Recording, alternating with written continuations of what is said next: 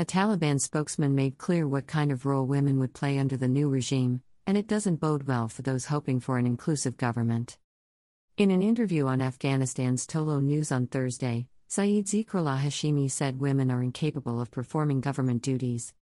A woman cannot do the work of the ministry, you put something on her neck that she cannot carry, Hashimi said, according to a translation. He dismissed the women who took to the streets to protest against the new government, arguing it does not indicate how most women in the country feel. The 4 women protesting in the streets do not represent the women of Afghanistan, he said.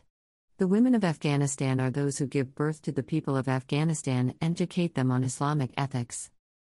The Taliban retook control of Afghanistan last month as U.S. forces departed. There were multiple women in political positions when the U.S.-backed government fell.